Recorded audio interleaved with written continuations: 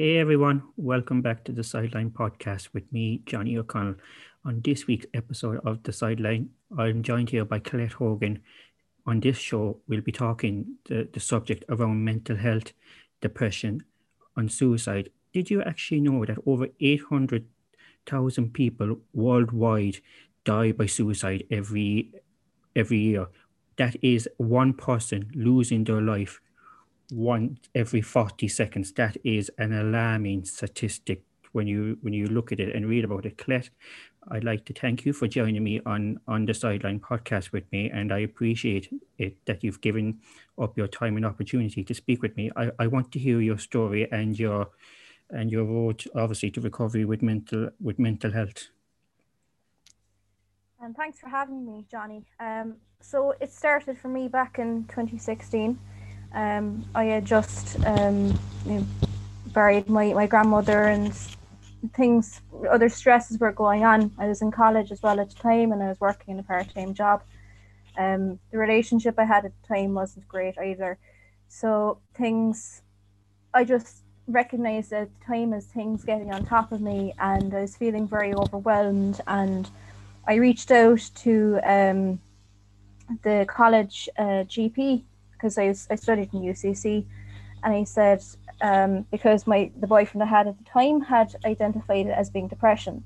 So I said it to the doctor, and she sent me for counselling with counselling services.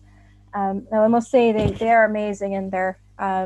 They the help that they've given me, yes, they unraveled. There's a lot for me. They made a lot of sense of things that I couldn't make sense of, and it was kind of just maintaining the good bit of mental health that I did have. So it was very helpful. But towards at one point, I think it was towards Christmas, I went to an anxiety workshop out of curiosity more than anything, and I related so much to what they were saying, and realized that there was a bit of anxiety inside me as well. But you see, I didn't grow up surrounded by mental health issues. I didn't know people that had depression before. I didn't know people that were anxious. I never picked up on it, because I grew up in the country, so it wasn't that much talked about at all. So as time went on, things got harder before they got any easier, and somewhere along the way, 2017, my life started to get better. I kind of found myself again after that relationship ended, and I once I found myself again, I found my peace and I found my happiness. But it was in 2018 that I realized this will always be there. Depression and anxiety and the history, it will always be there. I can't just erase it. I found that my mental health issues and mental health issues in general, they will always surface, like one way or another. Um, like even just starting to feel a little bit sad over something, I kind of have to, like, even today, like, I have to kind of stop in my tracks and realize, okay, is this something that actually requires the time? Is it reasonable to feel this way and feel this way for a long time about whatever it is? So I have to put things in perspective a bit. um so I made that realization in 2018, and I realized, okay, I'm always going to have to battle it one way or another. I'm going to have to battle my mental health one way or another, and I can't rely on my life going well to to just be in recovery and to stay in recovery. As the year went on, I had a very, very much an up and down year. I met some really lovely people, made some wonderful friends, and at the same time, I had a lot of, let's say, failings. I would consider failings, but failures, I suppose, on my part. But things happen for a reason. A lot of things would have went wrong as well. So it was a kind of a real emotional roller coaster year.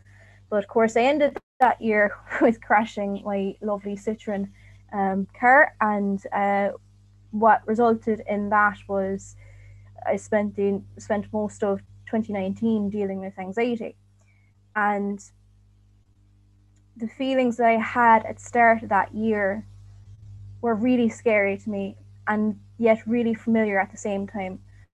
So because of the crash, I had developed PTSD, and which was diagnosed through the mental health services, and which is normal for a traumatic event like that. But it was really the feeling of anxiety and the intensity of that feeling was just very foreign to me. And just like the feelings of depression were very foreign to me in 2016, there's that added fear of the unknown of what you're experiencing, because you have these feelings and you have these thoughts going around your head and you're reacting a certain way and you don't understand why it's happening. And when that happens, that brings on fear, and that brings on, other emotions. Like when I first experienced depression, I actually thought I was losing my mind a bit, because I was forgetful for some things, and I found myself, reacting in a lot more, as I found myself having a lot of mood swings and stuff, and I just didn't feel like me. And it's when I started to kind of lose that feeling of feeling like me, and my bubbly self, my bubbly charismatic self, people say that I am, like, I just found it very hard to get myself back and to let go of that fear. Because the first step in dealing with mental health illness is identifying it and then realizing that you need the help. But it's not easy when you didn't grow up with it and you haven't seen other people experience it, or you didn't even have the conversation before. It's really difficult. But for the duration of 2019, I was dealing with anxiety, and I was in another relationship, and that individual was also a sufferer of anxiety. But he had it way, way, way more intense than I did. But I found that just having those conversations with him and relating so much, and bouncing off, I'm feeling like this and I'm reacting like this and I'm thinking like this, and then he would say, yeah, that's normal when you have anxiety, or that's normal because you need this, and this is totally a normal part of anxiety. And once I did realize that it was anxiety that I was feeling, it intensified, and then depression started to come back again. And then it was just a mixture of them both. It was really just, it was one of those things that I just wouldn't wish on anyone. The feeling of kind of torment that you get from, you're anxious because you have anxiety, and then depression because you don't know why you have it, or you don't know what's triggering it, or you don't know what your next trigger is going to be. So it's all these things, and how they all come together to just bring you down. It was horrible.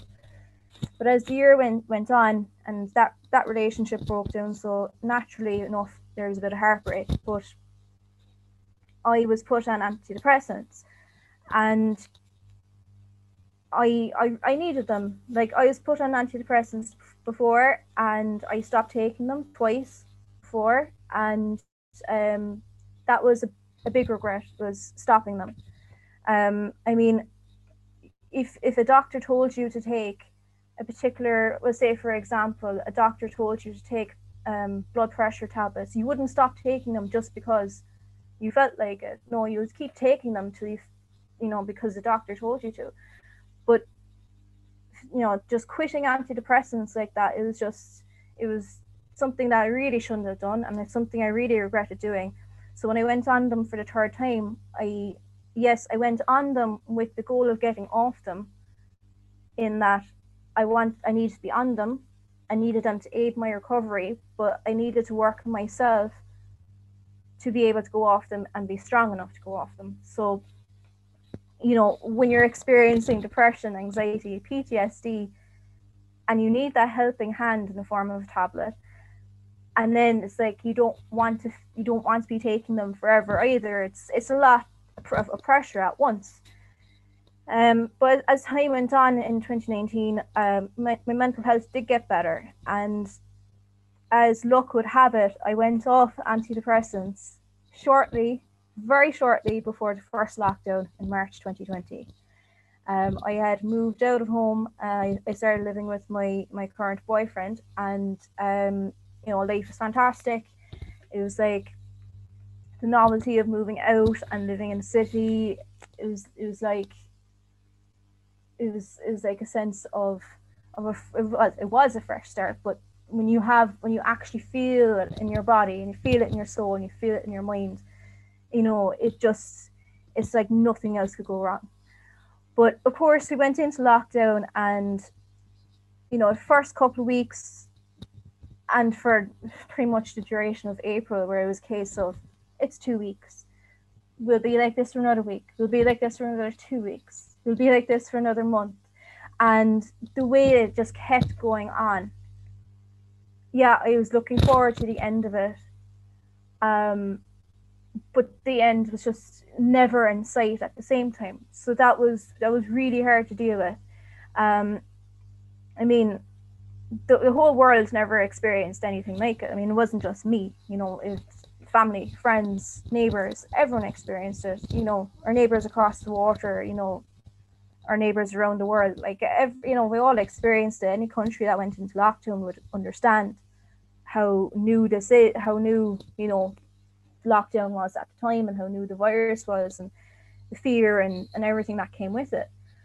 But what I found myself feeling like was, for the duration of those few months, was just a sense of loss. It was like at the time I was saying, okay, I lost my ability to even just walk to work, because the building was closed and stuff, and we're supposed to be working from home. And I lost my freedom to see my family. I lost the freedom to see my friends. I lost my freedom to socialize. Those kind of feelings were going through my head, and it got me in a bad place, just thinking about what I didn't have. But looking back now, I should have said to myself, well, you still have your health, and my physical health. I mean, that it does contribute to mental health all the way, like.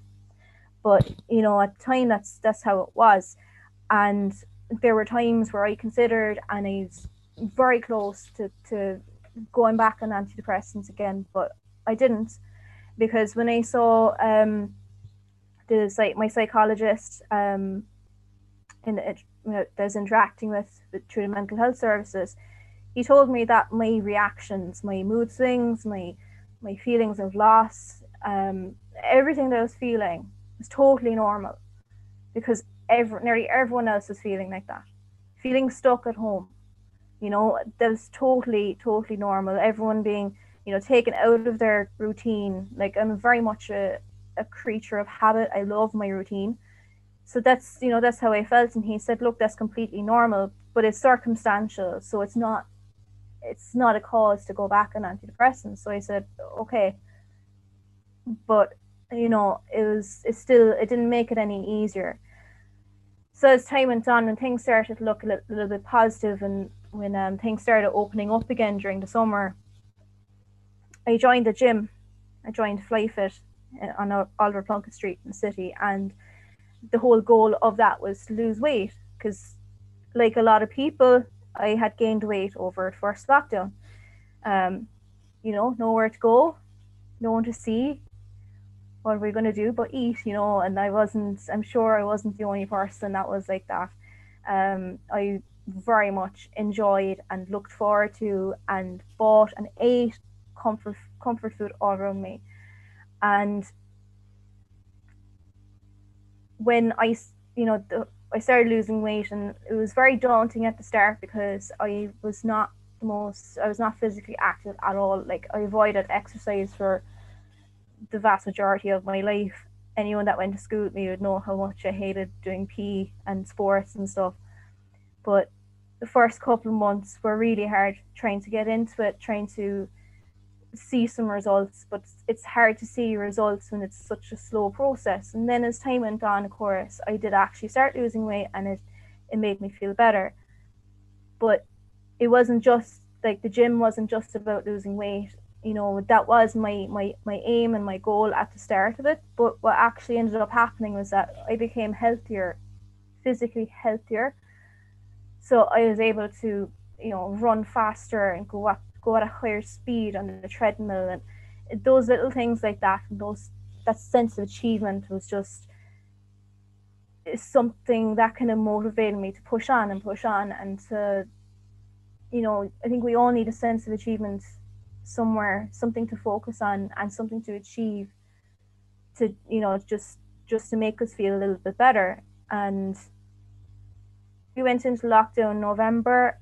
Again, it's kind of story around lockdowns now at this stage, like, but we went into lockdown in November, and I missed the gym. And again, those feelings of, I lost the gym, I couldn't go, and those feelings like I had the first lockdown, what I lost. But I had to change my mindset and say, okay, well, I'm working from home where I'm safe, because we're supposed to be safe at home, and that's the most important thing, and that we're all safe and healthy.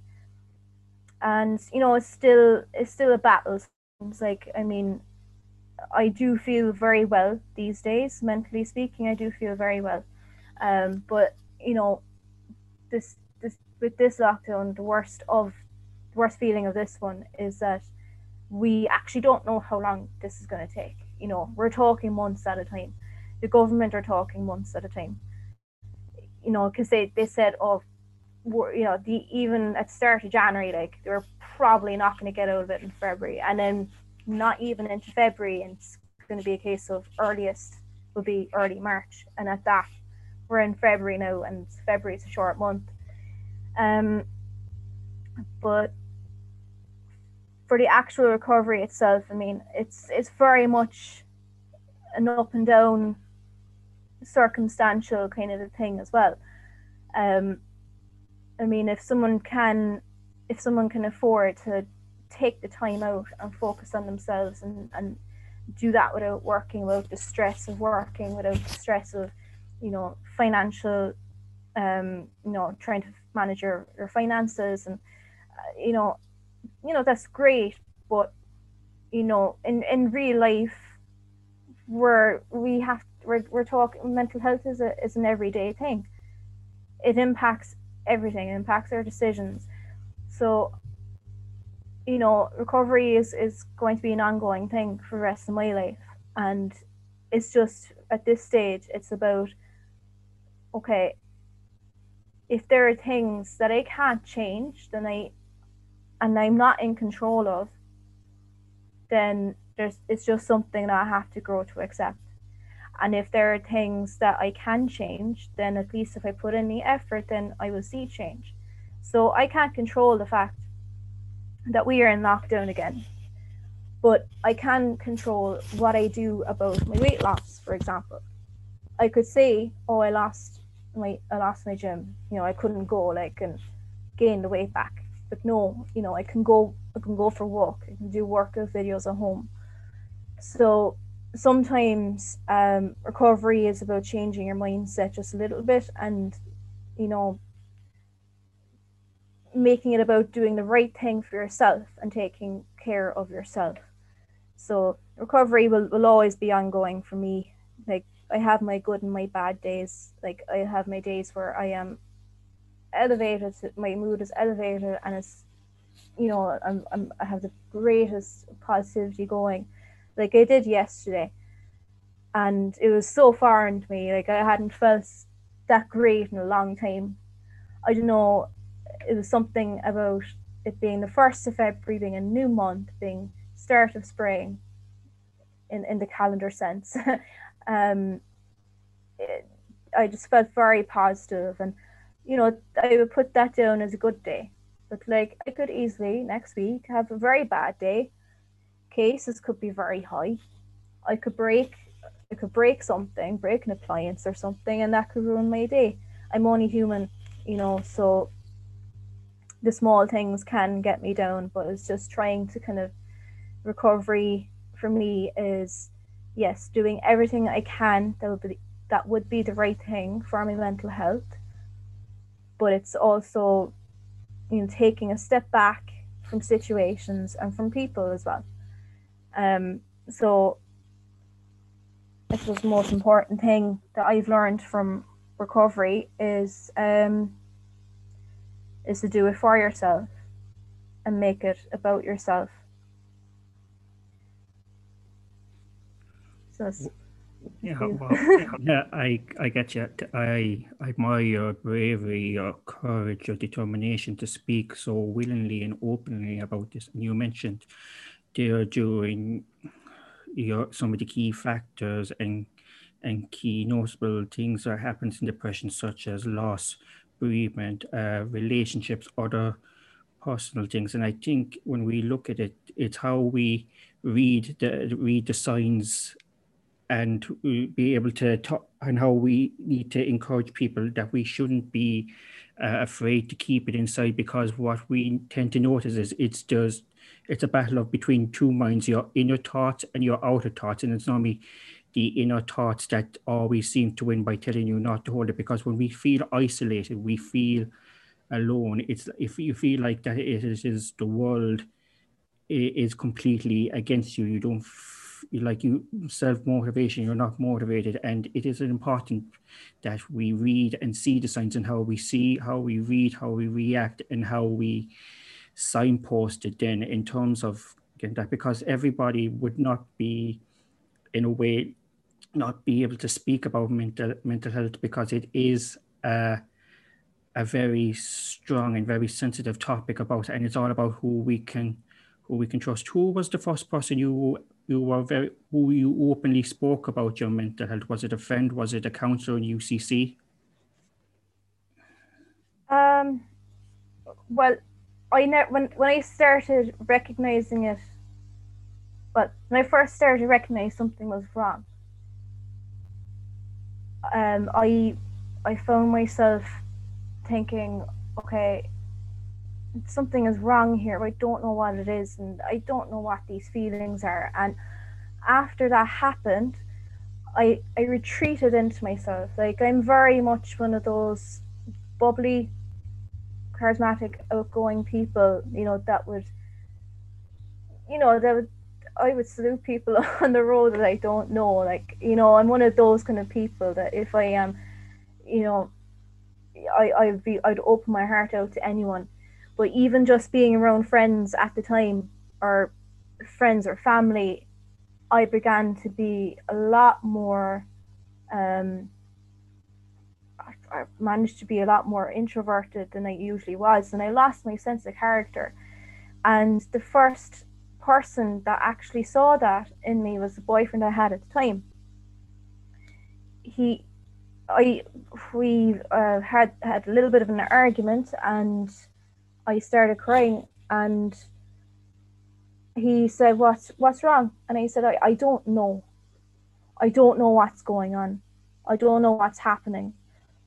And I just felt like I was drowning in a way, like, in a way I felt like I was drowning, because I was feeling all of these emotions, and I was feeling overwhelmed, and I was feeling overwhelmed by these emotions, and I just couldn't make sense of what was happening with my own mind. And he identified it, and after he said that, I was in a bit of a shock, and I was in denial for a little bit, because I thought, okay, there's no depression in my family. I didn't have I didn't have a bad childhood at all. My family, my family love me to bits. I love them to bits too. Like, they're fantastic. Like, but I didn't feel like my history, and my background, that my upbringing, I didn't feel like I had a valid reason to have depression. So I was in denial about it for a while. I don't know how long, but I was, and as time went on, it was really kind of really the first person that I actually said it to outside of the relationship was probably the college doctor in UCC. And at that stage, I was dealing with it for about 3 or 4 months. And I was trying to make sense of it. And I was thinking that I would get out of it. You know, I was thinking that it would pass, that these feelings would pass. And they didn't. So she sent me for counselling. So, which is, you know, obviously the best. It is one of the best things you could do for someone is to send them to counselling, to at least try and work it out with talk therapy. But as time went on, like I found it very hard to be open to people about it because, like I said, I couldn't understand why I had it in the first place. So it didn't make sense that I had it in the first place. I felt like an attention seeker just talking about it, just saying like I have depression. I felt like that at the time. And I felt so ashamed because I thought people were actually thinking, and some did say like, but that's because they weren't knowledgeable or educated on it. They were, you know, I was the fear of hearing, sure, what do you have to be depressed about? Sure, we do have depression. What's going on that you have it? You know, there's no history of it. How is it that you have it? And it's those kind of things. Then naturally, that would make someone retreat from talking to a person about it. So that's why I found it so difficult at the time, and I didn't talk to anyone about it. And you know, once I did actually open up to some people, I did get that reaction. Sure, what do you have to be depressed about? You know, so I had opened up to a few friends that I was in college with, and a few friends that I had worked with, and they'd stay close with after I finished my contracts, and you know, like friendships usually happen, like you know, you drift in and out of contact with people, but there were a few that stuck around throughout that year anyway, at least, and I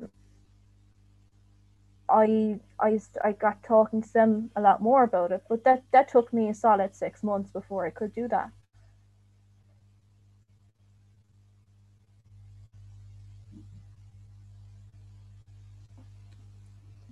You make some very key, valid points there, especially when we open up to people and we get those kind of responses. It's kind of in a way that they're putting the self blame on you, and that is not the right way. We shouldn't be self-blaming the person who has mental health, who has all of these issues, because at the end of the day, we're all human. Every person heart beats the same. We all have different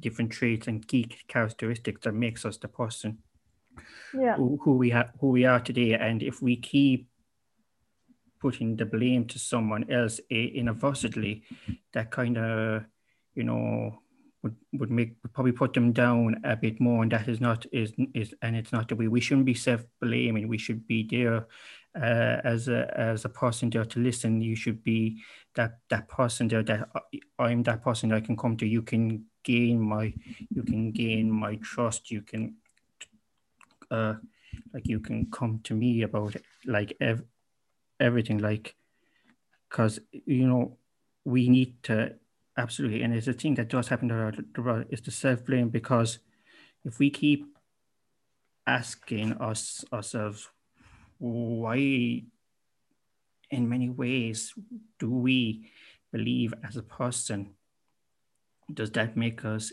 any less human? No. Look, we all go through things, or things happen in life, but that make you a bad person? No. And I suppose this is probably, in a way, in a sense, in how we react to our surroundings and our limitations and those who we speak to.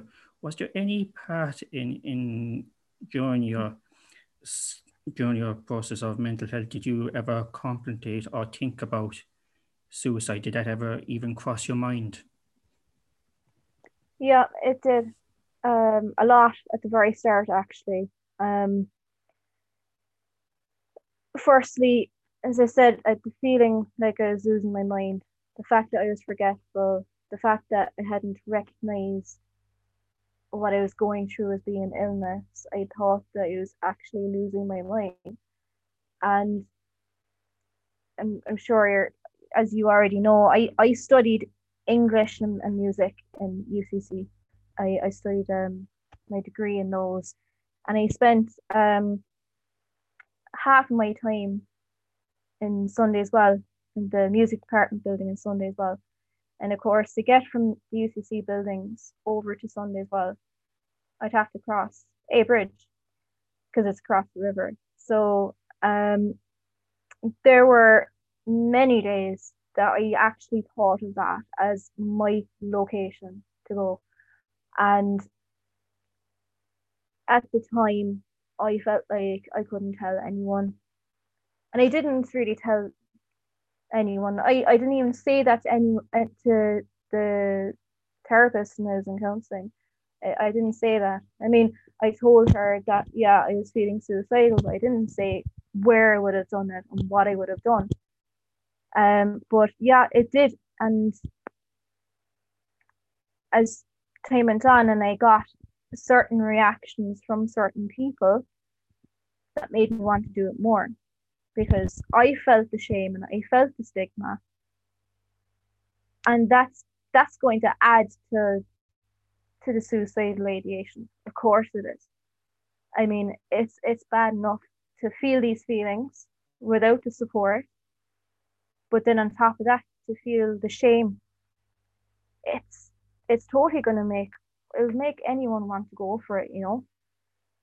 But somewhere along the way, there was always something to stop me from doing it. Where I thought, not today, not today. And the thing is, like, I was never fearful about death itself. Like, I was never fearful about it. What I was fearful about throughout my whole history of mental health, what I was fearful of in terms of the act of suicide was that what if it's just an attempt?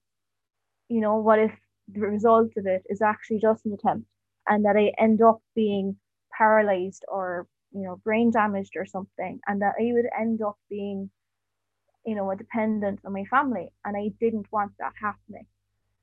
So once I realized that that was very much a possibility, it stopped me from proceeding to do that. It stopped me from jumping in the river. It stopped me from taking a load of tablets. It stopped me from hanging myself. I mean,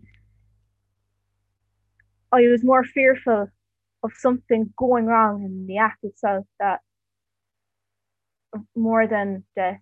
And it's so ironic that that's what I was fearful of. So that stopped me every time. But the feelings stuck around. So yeah, I wasn't actually going to do it. Yeah, I was standing at the bridge and I said, not today, or this could go wrong, or tide isn't high enough. Um, but still, even though you can walk away from doing it at that moment, those feelings don't go away like that.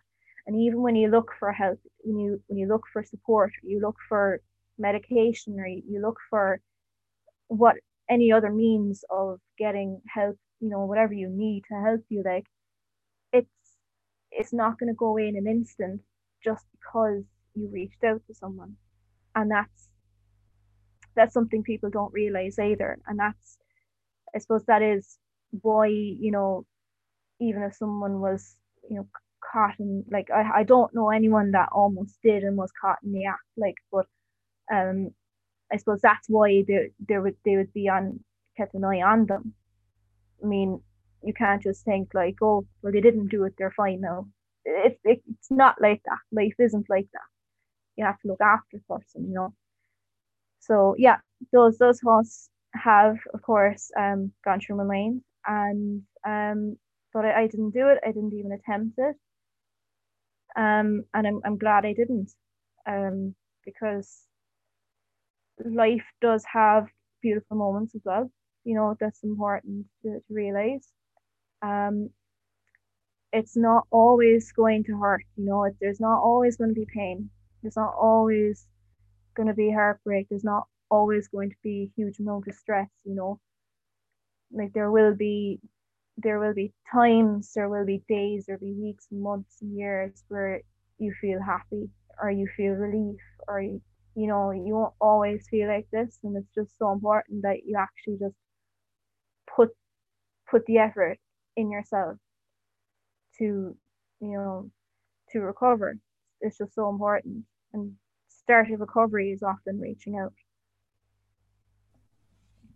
Absolutely. You mentioned key moments there, and you mentioned key quotes that life does have beautiful moments. And I think in a way that people, because I'm pretty sure when some people are listening to back, they probably know, probably family members or that or have friends that are going through the these times, and especially during COVID and these certain unprecedented times. And I think in a way, listening back, and they can see the signs and read the signs, but probably just don't know the next approach and how we approach it and how we say the things and hear, see, and react.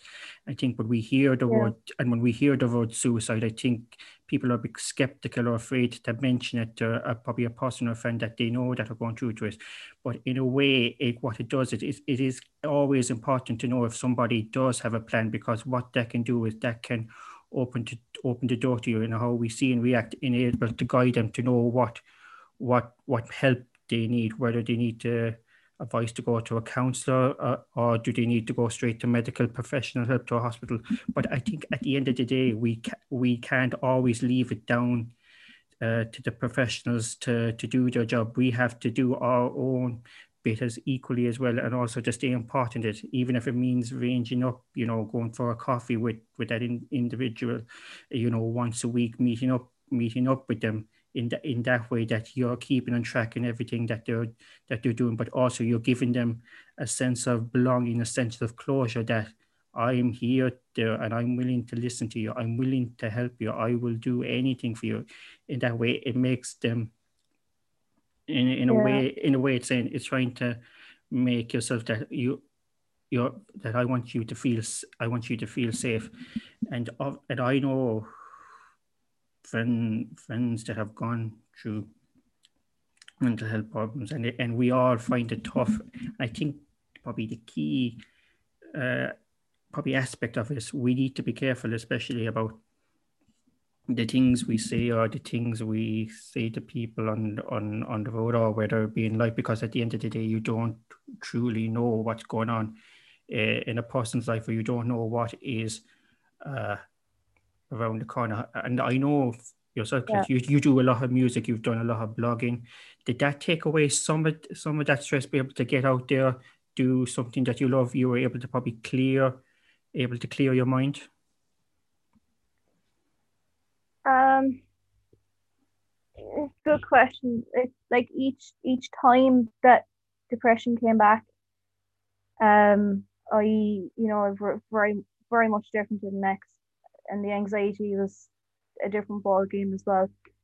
I would never have seen playing my instruments as being stress relief or anything like that. I never would have seen them like that, or singing, even though they're like, music is scientifically proven, to reduce such issues. Um, but I've never seen it as something to help me along. Now I know plenty of people that they listen to certain songs and they pay attention to certain lyrics, and it helps them through it. But for me, not really. What music did and still does for me is that it brings me back to me. So it's been very hard at the moment, with all the lockdowns and the pandemic. As a musician, very hard. to try and get a wedding gig. Like it's very difficult because people are canceling their weddings because of COVID. And yeah, I could just give up on it. And then if I give up on it, it would be me being it would be me saying, okay, well, I'm done. I'm done with music. And then what? Look back on it and think that was a failure. That will just add to depression. So like, there's no point in doing that. Um, Now I have been playing at home recently, and I did kind of anytime I do experience depression, I do tend to play a lot less. But recently I have been playing a little bit more, and I felt like me again in the sense that it's like going through the same motions as if I had never experienced it in my life. So, when I was a teenager, I spent a lot of my time in my room practicing my instruments and loving life and singing life. It's just a case of okay, well, it just sometimes I finish the song and I'm like, oh yeah, that takes me back to how I was before mental health was a thing for me. Um, so yeah, in a sense, it does help bring me back to me, but I wouldn't say it would be a stress reliever or anything like that. Um, but I do know that playing music does make certain people happy.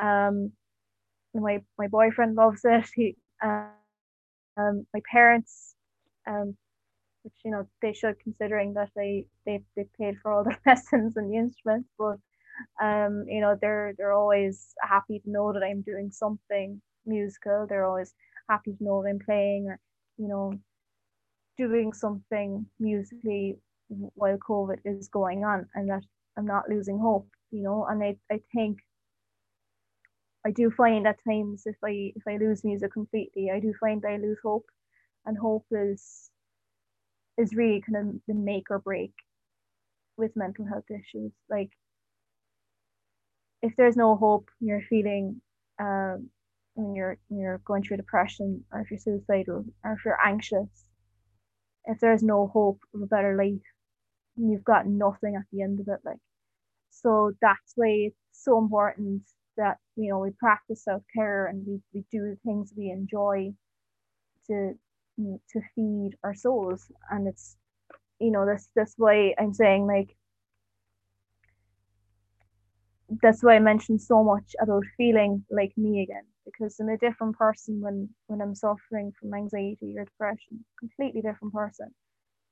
But when I am on track, when I have my days of being on track and being well, I have no shame in calling myself a survivor, you know, because I can say, yeah, I have battled the worst of it. I am battling it every single day, but I'm still me. I haven't changed as a person. I'm still vlogging. I'm still playing music. I'm still doing what I enjoy. I haven't just changed as a person just because I've gone through it. But you need to still do such things. You still need to do what you enjoy to feel like yourself again, and it's so important. Um, and it makes me sad, like to know that some people quit playing piano, or they quit playing whatever instrument, and they quit singing, and there's just no need for it, like, because if that makes them who they are, why should they lose who they are? It's just like letting mental health win, and that's the worst thing you could do, is let go of what makes you who you are. Absolutely, and you mentioned there not to let go of who we are. Each person is different. Every person has their own personality. Everyone is a key commodity to who they are, and we shouldn't be letting others dictate on what we do and how we see and stop us from achieving our goals. And there are many quotes that are such positive. If there's one quote that has stuck to me, which was actually a song lyric is actually by the Bible. Now, take that. Now, I wouldn't say I've been a massive fan of them, but if you most of their songs and the lyrics of how the songs are written and how you perceive them in life gives you that positive meaning. So one of the key quotes from one of those songs was, "The sun will shine, and you will see there's nothing standing in your way." And I think that what really stood out to me, and I think that should really stand out to anybody, that you shouldn't let anybody stand in your way, and nobody should stop you from, in a way, achieving your goals, achieving everything. Look, I suppose at the end of the day, we kind of, people would perceive it as just because, oh, my friends are at this level, they have graduated from college, they're in a well-paid job, and look at me. Like at the end of the day, you can get there. It doesn't matter where those people are. It's all about you and your journey and the steps that you take that can get you there. And as long as you believe in yourself and as long as you have that motivation, it is critical and key. And I think there are many ways that we can, probably not maybe take that maybe stigma or self-doubt from our minds. Once you achieve something positive, it can bring that, bit of ray of hope or light, and it kind of, brings you back to the person who you truly are in like in a sense. Yeah, yeah, absolutely.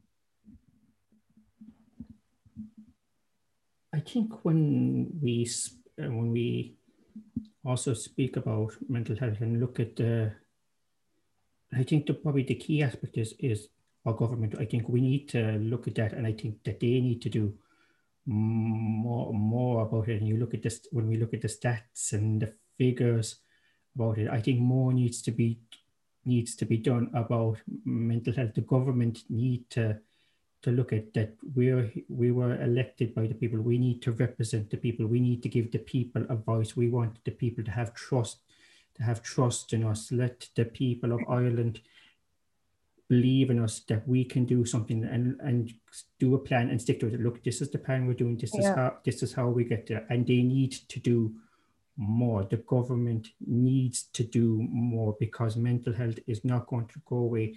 Like in some shape or form, everyone is going to experience different types of mental health, whether, as I mentioned there at the start, the different factors and traits that can cause mental health problems or depression.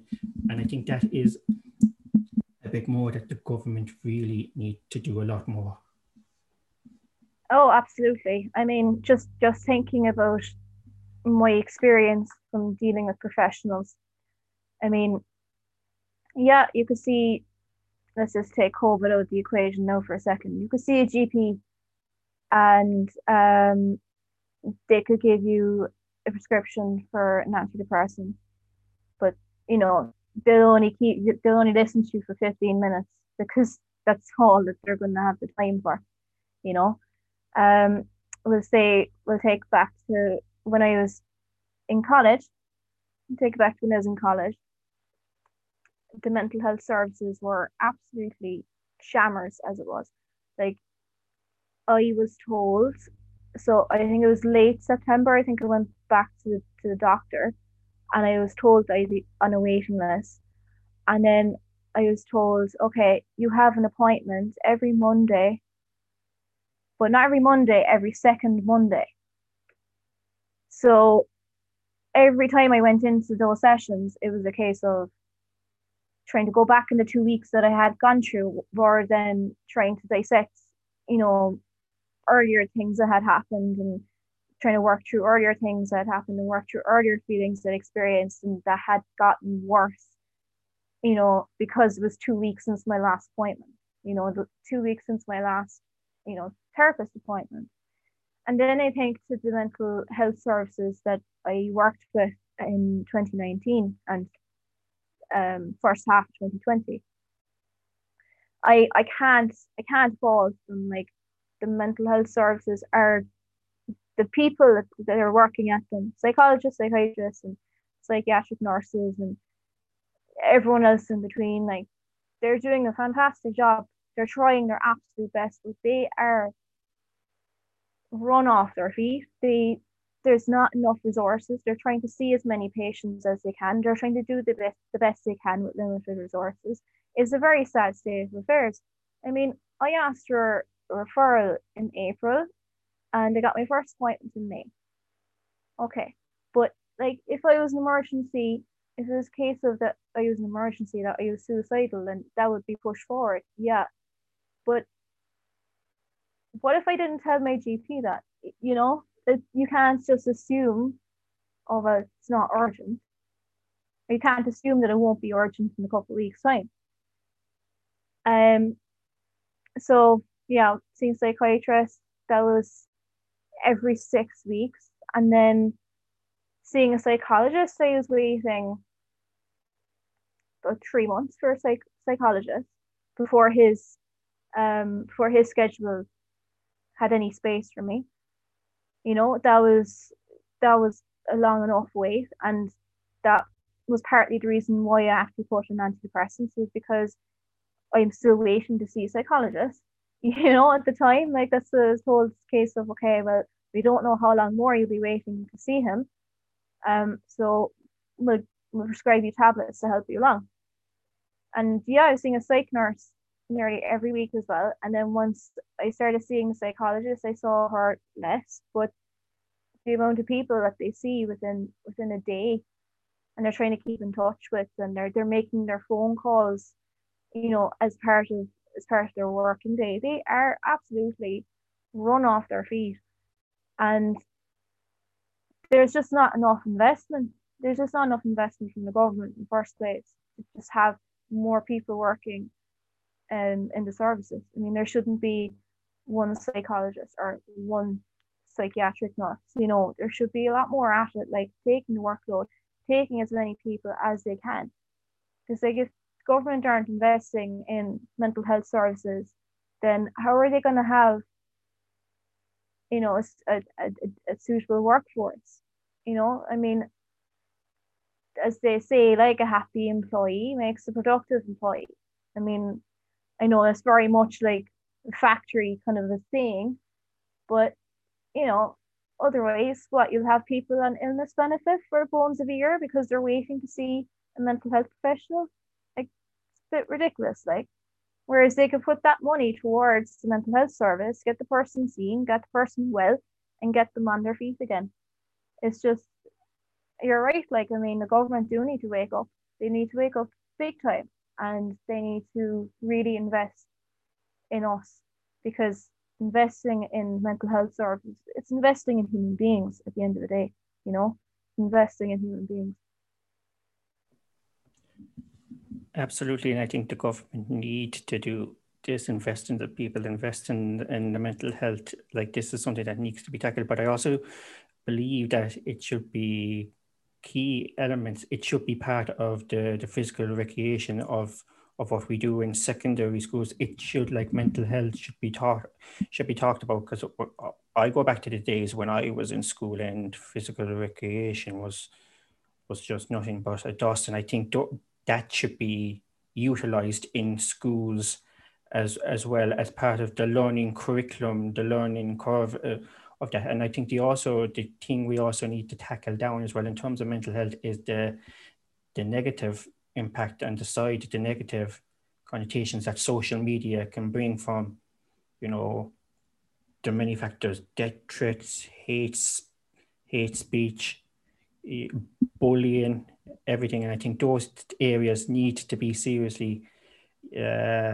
tackled and all about. And if we look at social media and and they have their guidelines and all of this, but is that going to really help? You know, if people go stopping these guidelines and all of this will just block the person, who's going to stop them from going on to and going back onto Facebook and creating on another account or any form of social media? There is no way of tracking those individuals, you know, I think something Yeah, needs to be seriously done in that aspects in terms of social media, but in terms of also mental health, depression, suicide, that it also needs to be tackled within the school curriculum as well. absolutely. I mean, just when you were saying, you know, teaching it in schools, just a thought just entered my head. Like, why isn't mental health, you know, why isn't it being taught as part of science? Because there's different parts of your brain that are affected, and it's like depression, anxiety. What what are the what are the causes of those? Basically, stress. Like, it's all stress at the end of the day, and stress is the biggest killer because stress ends up giving you, like, God knows how many diseases under the sun, and if they just started teaching in science, like they have a section on the circulatory system and they have a section on the digestive system, and they have a section on the nervous system. Why isn't there a section on mental health? Because, like, we are if we're walking around and our hearts are beating, and you know our stomachs are digesting things, just the same, we're thinking, we're overthinking. Yeah. When it comes to mental health, yeah, we are overthinking at times, but we are using, our parts of our body are being used and are being affected by mental health issues as well. It just boggles my mind why mental health isn't part of science at all, like, and it should be, because there is a whole science to mental health itself. I mean, just recently, only in recent years, they realized that there was a strong link between um, your gut and your mental health. And like, when you experience it, you kind of realize, okay, I get it. Like, but you're in a cycle as well. So if you're eating well, yeah, you're going to be mentally well. You're going to be, you know, mentally better than you would be if you weren't eating well. But of course, when you're in the midst of depression, you just want comfort food. So you end up eating comfort food, and comfort food not being healthy. So while they want to teach us all about nutrition in a scientific way in science, and they want to teach us it in a culinary way in home economics, and they want to teach it in a life skill kind of way in the likes of SPHE. Yeah, fair enough, but it needs to kind of go back to mental health being part of the human body, being part of the human makeup of a human being. That's what I believe anyway. It should be part of science, because at the end of the day, who is it that has created antidepressants? The scientists and doctors at the end of the day. You know, who made them? Who studied how they work? Who studied how they work to help other people? Who studied in the first place that there is, like, I remember, like, learning my first bout of depression that something actually does snap in your brain. Like, I can't remember the actual scientific terms for it, but something does break, like the brain chemistry, like it does break, and something does break in the brain, to cause, the feelings and cause everything else that comes with it, the low energy and the lack of motivation and so on, or um the breathlessness and chest pains and anxiety and stuff. It all is a science at the end of the day. I don't understand why it's not being taught as part of science in the school curriculum. It makes no sense. Yeah, absolutely. And I think that is something that does need to be tackled, because it's all about science. It's all about the brain, and it's all about how we act and how we all have different thoughts and what actually goes on. Like, many people with mental health, like, they could have flashbacks. There'd be different aspects from people's lives, their past, that they strongly hold within their brain, and their brain and their thoughts is all kind of focused on those negative connotations, and it's putting kind of, Yeah. losing our doubt, our self-esteem, our motivation. And I think especially in these times, not only pre-COVID, post-COVID, or whatever, I think it's something that seriously needs to be tackled, because I think we also need to promote as well, good and positive mental health, and how to stay fit, and how to stay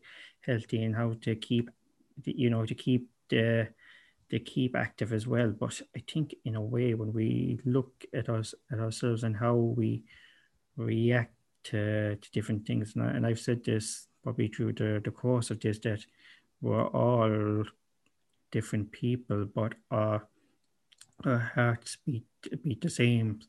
We each have different personalities that makes us unique to who we truly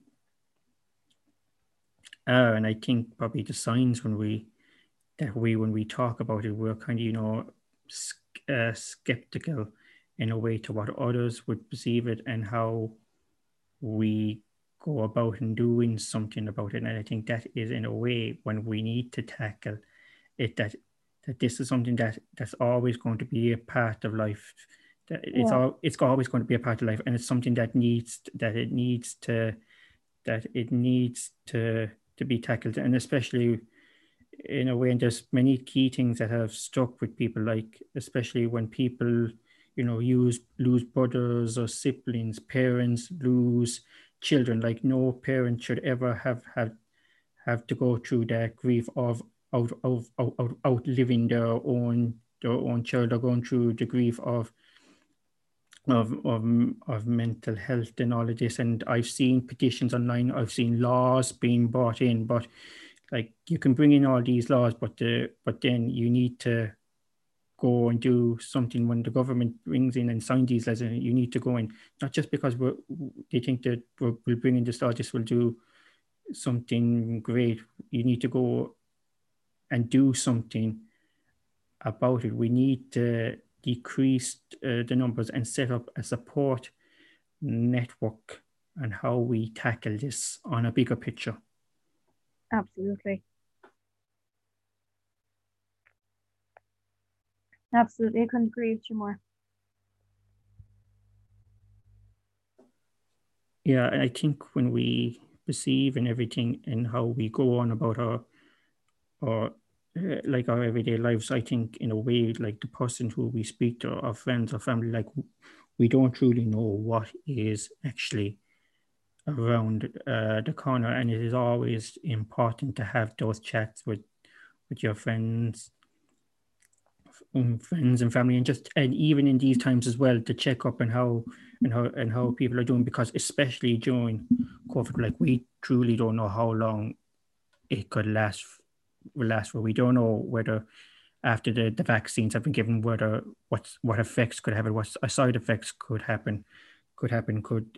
the possibility of the virus re-originating uh, again. And I think, and especially lockdown, it's doing, probably putting people's mental health on a strain, because when we're kind of, isolated and being kept to ourselves, you kind of, in a way, that you feel like there's no one, to talk to. And I think, in a way, that some of these restrictions that are in place, they should be lifted, or at least something should be done in tackling mental health during these times as well. Yeah. I mean, it is a very hard thing to try and balance as well. Like, I don't know. I mean, it's all well and good to say, okay, yeah, people need to meet up and people need to do this and need to see other people and maintain their mental health. But I mean, with COVID, it's just so high risk, and the fact that you don't know who could have it, you don't know if you could bring it back to someone, and they could suffer and really suffer from it and end up dying from it. I guess it's just really risky business. But at the same time, like, we're so lucky. I mean, we have social media, we have WhatsApp, Viber, we have FaceTime and Skype, and we have Zoom. I mean, we have so many things at our fingertips. We have the humble telephone, we can stay in touch as much as we need. I feel like we can if we need to. I'm not gonna lie, I've met up with some people to go for a walk at a social distance. All right, like very, very socially distant. Um, and we would catch up and we'd have our conversations, and I acknowledge the fact that some people might not have very close neighbors, or they might not have, no, they're not my neighbors, but they're within 5 kilometers. And I acknowledge there are some people that don't have, that relationship that some people tend to have with their neighbors, that they can, talk to them, standing on the opposite sides of the wall. I mean, if you have that, great, utilize it. I was like, I would, if I was still living at home where I'm from, like, I would probably be talking to my neighbors all the time. I'd have a great appreciation for them, and I'd probably know their TV schedule, if I was that hungry for human interaction. But things are the way they are at the moment. That it's Zoom, it's WhatsApp, it's in every social media platform you can send a message. So like things don't always have to be heard either. But I think the government's approach to the restrictions can be a bit negative. I mean, it's just flat out negative. They say what you can't do. You can't do this, you can't do that, you can't do the other thing. And they're not saying, okay, please stay at home for the sake of our, frontline workers. Help is there, help is there. We have, whatever services, whatever counseling services, like Samaritans, and, like all those phone lines you can call and have chat, with someone that's trained to do so. Like they're not telling people what supports are out there. And I find that when they're not doing that, it's just that's very like reinforcing that they're in lockdown. They're reinforcing that we can't go out to meet a friend, or it's reinforcing that we can't meet up with our friends for a coffee. Actually, technically, you can. Like at the moment, like it actually says you can't go, like if you read the restrictions at the moment, you can't go into somebody else's house, but you can meet up with someone to go for a walk, to exercise, as long as you are keeping distance. So there are ways to do things safely, and it's just about figuring it out. But the thing is, the government aren't saying that. That's me reading in between the lines, that I can meet up with someone that's within my 5 kilometer radius, and be at a safe distance, and have a conversation, and have that human interaction. I mean, I miss it. I miss not being able to go into work and meet everyone inside and, talk about the weekend. I miss that. But at the same time, I know myself that I know what I have. I know what's available to me. I know what options I have. But the government aren't telling people that. And the fact that they're not saying that, and they're just making it all doom and gloom. So that's all that people are going to see. They're only like, if you close down shops, like non-essential shops, what are people going to think? They're going to think, oh, I can't go to Pennies. That's what they're going to think. It's not about, oh well, I can pick up, whatever piece of clothing inside in Dunn's, because Dunn's have kids' clothes and they have to sell the kids' clothes. There's no sense of positivity at all. Sorry, there's no sense of positivity at all. Like, and it's not coming from the government anyway. So, like when they're releasing what the next restrictions are going to be, like instead of saying this is closed, this is closed, this is closed, this is closed, we're saying what's open, say what we can do, and then if we if they say what we can do and we do what we can do, then that would give us more of an avenue to be grateful for things, be grateful for certain things. That's what I'm thinking anyway. And I mean, like I said, like I live in the city now, and I'm grateful that I have a lot more people around me, and I'm closer to a lot of people, as in terms of physically. Like I'm not out in the sticks, like where the next shop is in the village, and or the next supermarket is 20 minutes away from me. It's a huge difference from living in the country. But like, if they're going to tell us what we can't do, we're only going to think about what we can't do, and that's just negativity. Give us negativity, and that's all we're going to think of at the end of the day. And that the approach needs to change. At the very least, they need to change the approach before they can actually change the restrictions themselves. That's just my own humble opinion, anyway. Absolutely, and I fully agree with everything you say, that we need to choose and we all are blessed probably with these and enhanced changements of technology, WhatsApp, Messenger, Zoom, and everything on this. And I think on that note, this brings an end to this episode on the podcast. Colette, once again, I thank you very much sincerely for giving your time an opportunity, but I also admire your bravery, your courage, your determination and willingness to speak so openly about mental health, about depression, about suicide and everything. And also to anyone who may be listening to this podcast, if you are suffering from mental health or know someone who is suffering from mental health issues, you can call the Samaritans on 116-123 for free every day, 24 hours. You can also go to Turn to Me, visit turntome.ie. You can also go to Connect Counselling, free phone 1-800-477-477, Monday to Sunday, 6 p.m. to 10 p.m, or visit www.connectcounselling.ie or MyMind, contact hq@mymind.org, or you can visit mymind.org. All the links to these websites will be also in the link and the description of this podcast. Colette, once again, I sincerely thank you for your time and opportunity to speak with me on this episode of The Sideline. Thank you for having me, Johnny. You're very welcome. And to everyone, stay safe.